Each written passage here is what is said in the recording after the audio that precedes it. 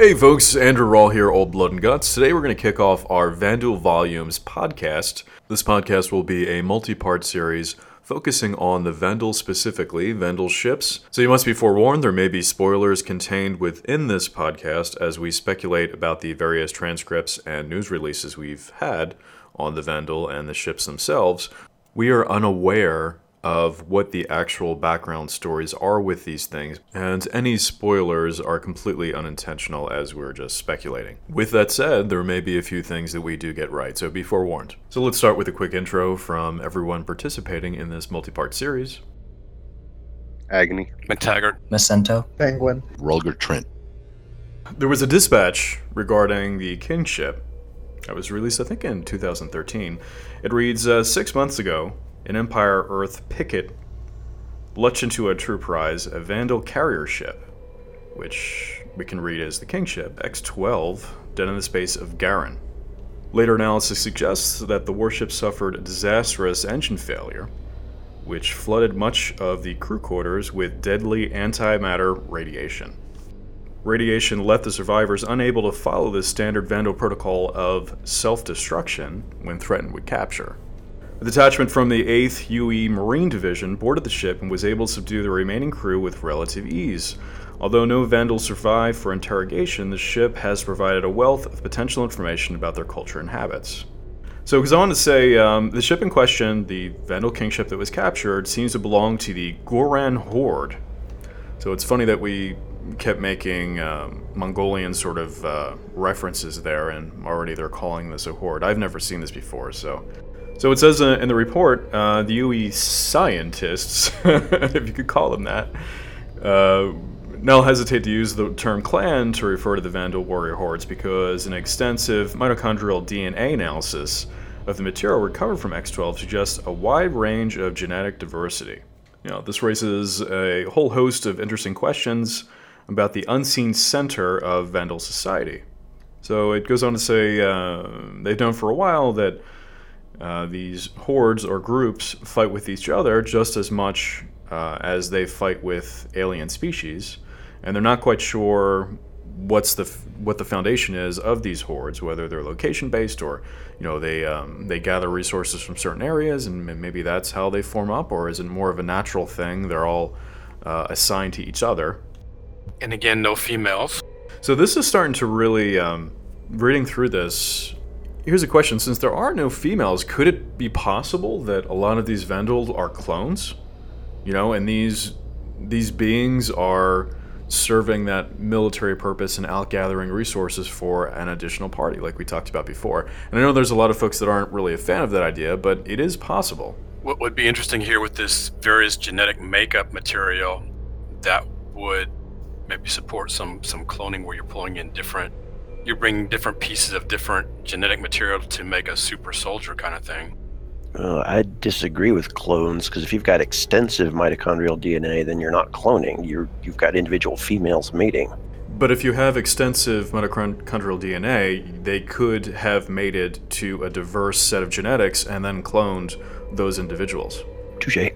And again, I'm not saying that's what's happening. It's just reading through this dispatch, it makes a lot of the debate and sort of the speculation we had about Vanduul even more strange. It also mentioned their society, trying to remember exactly what it said. Basically, they're young, went out into the universe with only a knife.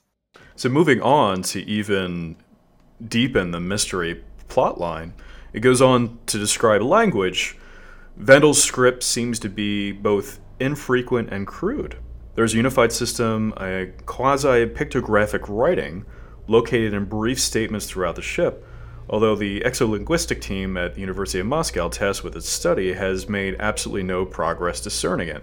They have found no correspondence between it and the spoken Vanduul language, no correspondence between the written pictographs in the ship and their spoken language. That seems a little strange, doesn't it? Yes. So continue to read on. They found no correspondence between it and the spoken Vanduul language, blah, blah, blah. Braille, essentially, so pictograms of some sort. The ship does carry an extensive amount of video-based media, 95% of which is a single Vanduul speaking directly into a camera. So if you were going to control a society in a kind of a linear way and have them do your bidding, it almost seems this individual 95% responsible for 90% of it is their godlike figure. Maybe it's modeled off of where Hirohito and the Meiji emperors were considered a godlike person. They were God, essentially, a god in human form. This emperor would issue orders and directives. Interesting. So it says translation work is underway, although it is estimated to take several years with the available data. And they have yet to unearth any kind of Rosetta Stone key to translate for the Vanduul script. So it goes on to say the Vanduul video technology is interestingly primitive, simple, low-resolution 2D screens that appear overly green. So we talked about before sort of the reflective elements in the Vanduul's eyes, much like cats have, to simply bounce available light in a room or an environment back and forth between the retina to provide essentially night vision. So what do you associate with our color recognition night vision with? It's green. It's very green, so that kind of makes sense. And it says it goes on, it's jarring compared with other species, right? Well, of course it is, because it's, you're not using holograms to display information and things like that. Since the general level of Vanduul technology is high, and since they've rated more advanced species for generations, they're not quite sure why they're using this older 2D technology. I wonder if it's some sort of ritual thing where everything that they do within their society is ritual based. I want to almost liken it back to, BattleTech when the culture was lost and there was only the small who knew how to use comm rays and whatnot. I wonder if it's something like this where they're using some of this through ritual and repetitive nature, given the high combat rate, maybe losses, something of that nature where there's not this huge complex written language, there's not a developed society, it's all combat. Replacements are done through breeding or cloning, and it's almost get a sense of like the Clone Wars from Star Wars. So a lot of mismatch here. Just to add on to that, it really does seem to fall within the whole formula of the Centrati and Robotech, who were the soldiers of the Robotech masters, who had no real culture, written language, tech, art, anything to that effect. They were just pure warriors bred to fight and nothing more. Yeah, and I think the key part that gives this all away is the fact that the written pictograms within this captured Vanduul kingship don't have anything to do with the spoken Vanduul language. Why would that be? It almost seems like these ships are built by something else. These ships are built by another entity that's supplying, so maybe those pictograms mean something to this other entity and nothing to the Vanduul that occupy it. Picture a situation where they're building nests, mobile nests for these things to go out and collect resources, and I'm just not sure. Like, I guess they would go back to that home planet or go back to that distribution center to deliver them. I don't know. You can go way down the rabbit hole with that. Or maybe something just of a nature of, again, going back to, let me stick on the clone thing for a minute. If they are so good at replicating and repeating things, not only in their own bodies, but that technology that they found and recovered, maybe these ships, these war machines, are something from the past that they've recovered. It reminds me of an interesting story of Japan, where they were fascinated with the first sewing machine, and they got one from the United States, and they replicated in every detail, including the crack from the damaged sewing machine that they had incorporated, and every machine that came off the line had this crack in it because they replicated it so perfectly. I see an uneducated workforce. You don't need complex language if all you're doing is putting pictures, and maybe your officers and your crew know what the pictures are for, and that's why you've got 95% such a large video-based media, right? Because you've got the commander-in-chief or whatever issuing the orders in general, and then you just have your command staff and a few people that know what the pictures on the components are supposed to do. That could be an example as well. But you would have to think that for the command staff of the ship, of this massive 1,500, 1,600 meter long Kingship, the command staff would have to know something about the ship that they're controlling, and there would be at least some of their language integrated within the control interfaces.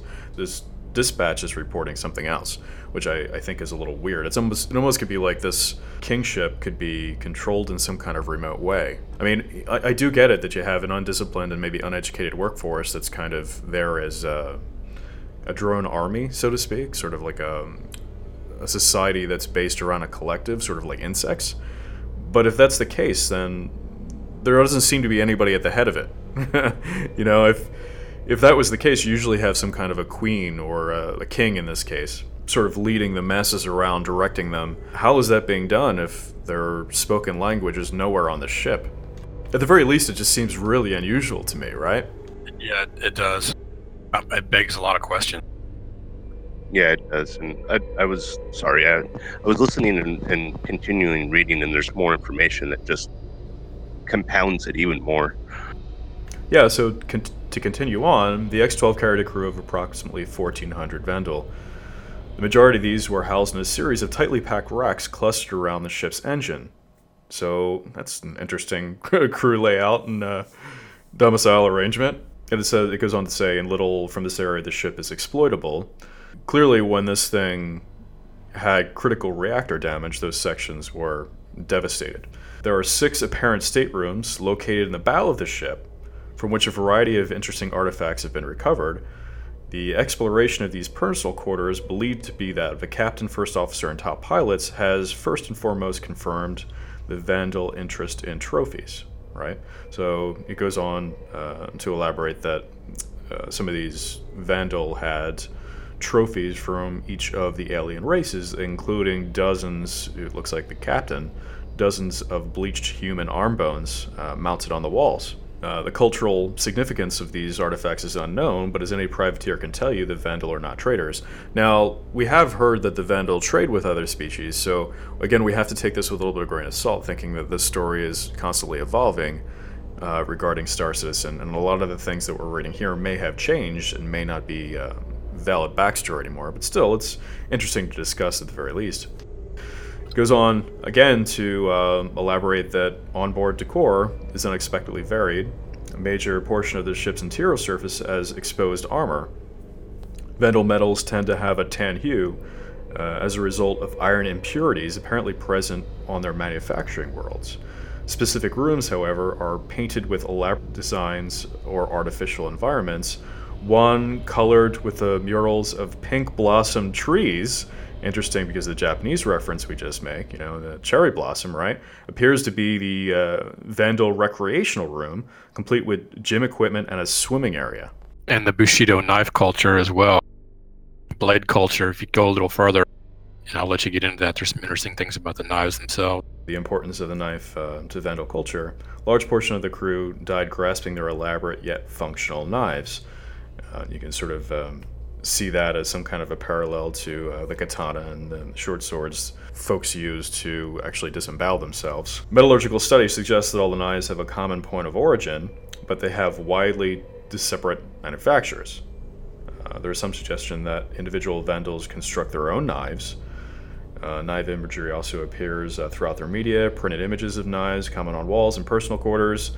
One compartment termed the chapel featured elaborate stained glass images of knives. Just so happens those stained glass images seem to represent the specific knife found in the quarters of the captain, which shows that sort of hierarchy structure and how maybe he's earned it more than anyone else, and they're sort of worshiping that entity. It makes you wonder what the connection with the knives is. Is it that knives contain a soul or an existence in and of itself, or do the blood of fallen victims get imbued into the knife itself, and as you gain more and more victories, that power of that blade becomes more and more relevant? Very well could be. That's an interesting direction. Or could it be as simple as the knife just is there's symbolic representation of war and fighting, and that is the dominating factor of their primitive culture.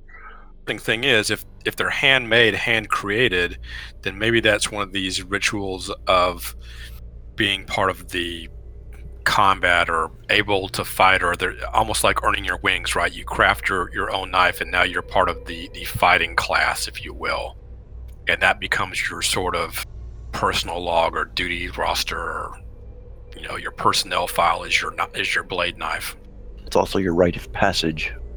I also think it's kind of interesting that there is, they do mention the quarters, if you will, and they kind of go into a little bit onto maybe, there was a recreational room that had a gym and swimming pool and stuff in it. But once again, there's like no mention of any engineering or anything to that effect. You would expect a ship that size to have some type of manufacturing / repair systems that maybe it's not in the report, but I find it kind of odd that if there was something there that you think they would touch on it in the report. So it goes on to say that the warship itself was towed to the Centauri Rhodes Naval Testing Station for further study. Naval engineers reported that damage suffered in the reactor explosion was too great to ever consider returning it to service. And they go on to talk about the size and how it compares to other UE ships, a dreadnought specifically. It says it's heavily armored, with that armor likely amplifying the damage suffered, which makes sense. If it had an internal explosion, the same sort of armor pattern that would be used to protect it from outside incursion would work against it, given an internal explosion. So essentially, the explosion would just rattle around inside the thing, basically destroying most of the compartments. Air wing more impressive than even a Bengal carrier. Roughly 300 of the Scythe fighters, right? But also 100 could be launched at a time. So it seems like it has a lot of spares. It launches 100. Those are operational. The 200 stowed in the belly or whatever it may be would be, backups or to complement. And I wonder if this goes back to maybe this evolutionary phase. You've got ships that are being created, developed, and put into frontline service. As frontline service fighters are lost in combat through a warlike race, you now elevate one of the reservists to a combat status, and then the replacement is brought on board from whatever harvested world they get new materials from. There's been talk about how the Bengal doesn't stand a chance against the Kingship, and that makes me think, okay, maybe the Kingship is more than just a carrier, maybe it fits a role of, say, a carrier battleship hybrid, and that's maybe why the UE needs to create a dreadnought to fight the Kingship. Well, that's a good point. There could be large bore guns on that we just don't see. I think a lot of this goes back to some of the discussions we've had earlier in our podcast series about the Vanduul and who they are, and we just don't know that much about it. And I think that gives CIG some flexibility in what they bring out and surprises in the future. Xi'an have their cap ships, the Banu probably have theirs, and the Vanduul definitely have theirs. But we can put sort of the pieces of the puzzle together, and we can see the pieces of the puzzle that are missing and sort of speculate and project what should be there. And in this case, I think it's pretty clear that all of these races have fairly large capital ships, and what we can buy and potentially what we know we're going to fly right now is just the tip of the iceberg, really, in my opinion. This is, in order for Star Citizen to be successful, it has to be all. It has to be inspiring. It has to be larger than life. And a game like this, without the ability to man and fly some of these behemoths that are much larger even than the Javelin, I think would be short-sighted on Chris's part. And I'm pretty sure that they have a lot of this stuff already sketched out, maybe even gray-boxed for Squadron 42. We just haven't seen most of it. Well, on just going back to having targets to fire the ship-to-ship gun at, just looking at that size chart for the Vanduul ships there's, not including the Kingship, at least 6 different Vanduul ships that are larger than an Idris. Because the Idris is at the bottom of that comparison there, and all of the Vanduul ships, from the cargo ships, the cruiser, the destroyer, they're all larger than an Idris, so you're definitely going to have targets there to use the ship-to-ship guns in certain scenarios. Right, and I think you had a valid point before that, the Kingship may actually have large bore turreted weapons there that we just can't see. They may be recessed behind some of those armor plates. It's not unusual for ships in Star Citizen to have retractable turrets, you know what I mean? Well, just looking at the model there from the side, as far as I can tell, it's got some heavy armaments. Well, there's a huge turret in the front of it. See that? Oh, yeah. I don't know what that thing is, but it's that weapon is about the size of an Idris just by itself. Yeah, and I mean, this goes back to my point previously. I said that the UAE is developing the Retribution Dreadnought because a Bengal cannot fight a Kingship. And I mean, the Bengal is rather well armed. So I mean, the fact that they've said, a Bengal can't fight a Kingship, that's why they're developing a Dreadnought as a way of fighting Kingships. I think that kind of says a lot about the Kingship. I think the Vanduul, their ships should be classed entirely differently to the way the UAE classes ships, because simply they won't follow UAE standards. The Vanduul may look at it from a point of view of, why would we have a carrier that's not incredibly well armored and well armed? Why aren't we seeing cruisers and different size ships like that from the UAE side? They have them for the Vanduul in a lot of these previews and stuff like that. I mean, we see a cruiser model, we see what looks like a light cruiser comms ship. We see all these different things. Why don't they have them for the UAE? Why don't we see that stuff yet? Because no one cares about lowly human designs. Is that it? It's just CIG isn't ready to show them off yet. We know for a fact they've got an escort carrier, basically done as far as modeling goes. They just don't want to talk about it yet. It's saved a surprise for Squadron 42. I agree. I honestly think that the Kingship maybe is their dreadnought. It's listed as a carrier here, but that gigantic turret on the front of it, I mean, you would probably say that the Harvester carrier is probably more along the lines of the Bengal than the Kingship is to the Bengal, right? That's what I mean. I don't think we should classify it by UAE or human standards, because the Kingship, it is a carrier. It has 300 scythes on board. So, I mean, it's definitely a carrier, and it has lots of ships, but it's also got that heavy armament. I don't think it should be classified as anything that we currently have a name for. I'd also see a bunch of recesses along the spine of the Kingship carrier that look to be some kind of torpedo launchers or some other armament type. The spines are actually launch bays from scythes. Interesting. So they launch scythes from the lateral. Yes, kind of Battlestar Galactica style out of tubes. The gray box model that I've seen on the Kingship itself is very interesting. There's a lot of open architecture on the top. It's almost a city in itself and has sort of these arches and domes that give some protection over the top, but it's not. It's an open freeform structure. It kind of makes me think a supersized version of Jabba the Hutt's skiff from Star Wars. It kind of looks like it a little bit too. So, I mean, at 1,500, 1,600 meters long, I mean, that's incredibly massive. A bigger target to hit. Right. I don't know. I mean, when a ship like that has guns larger than your entire ship, I'd be more worried about getting hit than hitting it. Yeah, that's what I was saying earlier with the turret on the front near the nose. So there's a lot of stories. The Yamato class battleship the Japanese built, right? One of their turrets was essentially the size of World War II destroyer, just one of the turrets.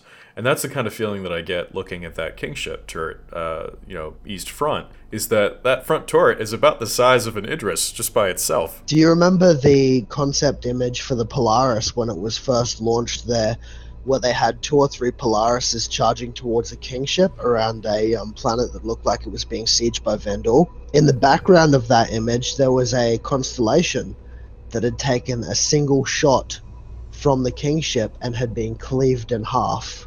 Yeah, that doesn't surprise me, the constellation level. But, thinking that turret is as large as an Idris, I'm wondering if it could do the same thing to an Idris. I mean, is it going to be a one-shot kill? But how fast can it turn and what's its rate of fire? That's the other two dynamics here that you have to consider, right? So yes, maybe it cleaves the ship in half, but how long does it take before it can recharge and do that again? Does that give you a window of opportunity to get a force in? Oh, well, of course. I mean, but at the same time, if they take it like a Death Star kind of approach where it runs around destroying planets and it takes 15 minutes to charge up, it's... 10 minutes, you've got to get past 300 plus scythes as well as the escort fleet. Yeah, I'm sure we can assume that these things would be very, very heavily protected. And I wonder if a lot of these ships will be the ultimate target for Operation Pitchfork. I stand by my statement that Operation Pitchfork will be a suicidal mess. No way players are going to kill a kingship. They have potentially infinite kingships to spawn. We only win if CIG wants us to win. So for those of you that aren't aware of Penguin, those listening to our podcast for the first time, Penguin has a cardboard cutout of a Vanduul and sits next to them when he's podcasting with us. It's not a cardboard cutout, it's a hugging pillow. Oh, is it stuffed? You actually stuffed it? Yes. Okay, we'll leave that alone because that's a bit disturbing.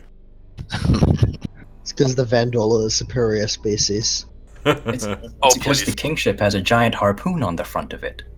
So, for example, if you guys pick up that size chart on the destroyers, and you look at the Javelin on the human side, and then you look at the Vanduul Hunter Destroyer, the Hunter Destroyer is actually quite a bit larger than Javelin. So I wonder, going toe-to-toe with something like that, maybe that's just, like a Penguin had said before, maybe that's the wrong classification. And I hate to bring that back to the Vanduul again, but I do think it's a subject that's not really covered all that much. There's lots of Javelin videos out there, but how the Javelin would sort of face off against a Vanduul Destroyer is something that I don't think I've ever heard anybody say anything about. Well, I was going to say one other thing to put in here, and we're talking about size. Does size matter? Is it possible that these might be some of the things we don't know about, but are these ships constructed maybe a little more flimsily? Are they less sturdy or durable than some of the UE stuff? It's possible. A lot of the size seems to come from the ornamental blades that just stick out every possible place. I think that Dr. wanted to mention something from his Bar Citizen adventures here.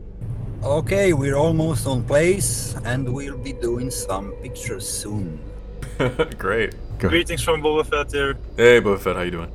We have 2 people attending one of the Bar Citizen events, and which one are you guys going to? Where is it? Dutch one in Holland, in Utrecht. There you go. So while we're here speculating about Vanduul ships, they're drinking it up and having a much better time. Thanks, guys. We were listening you all the way in the car.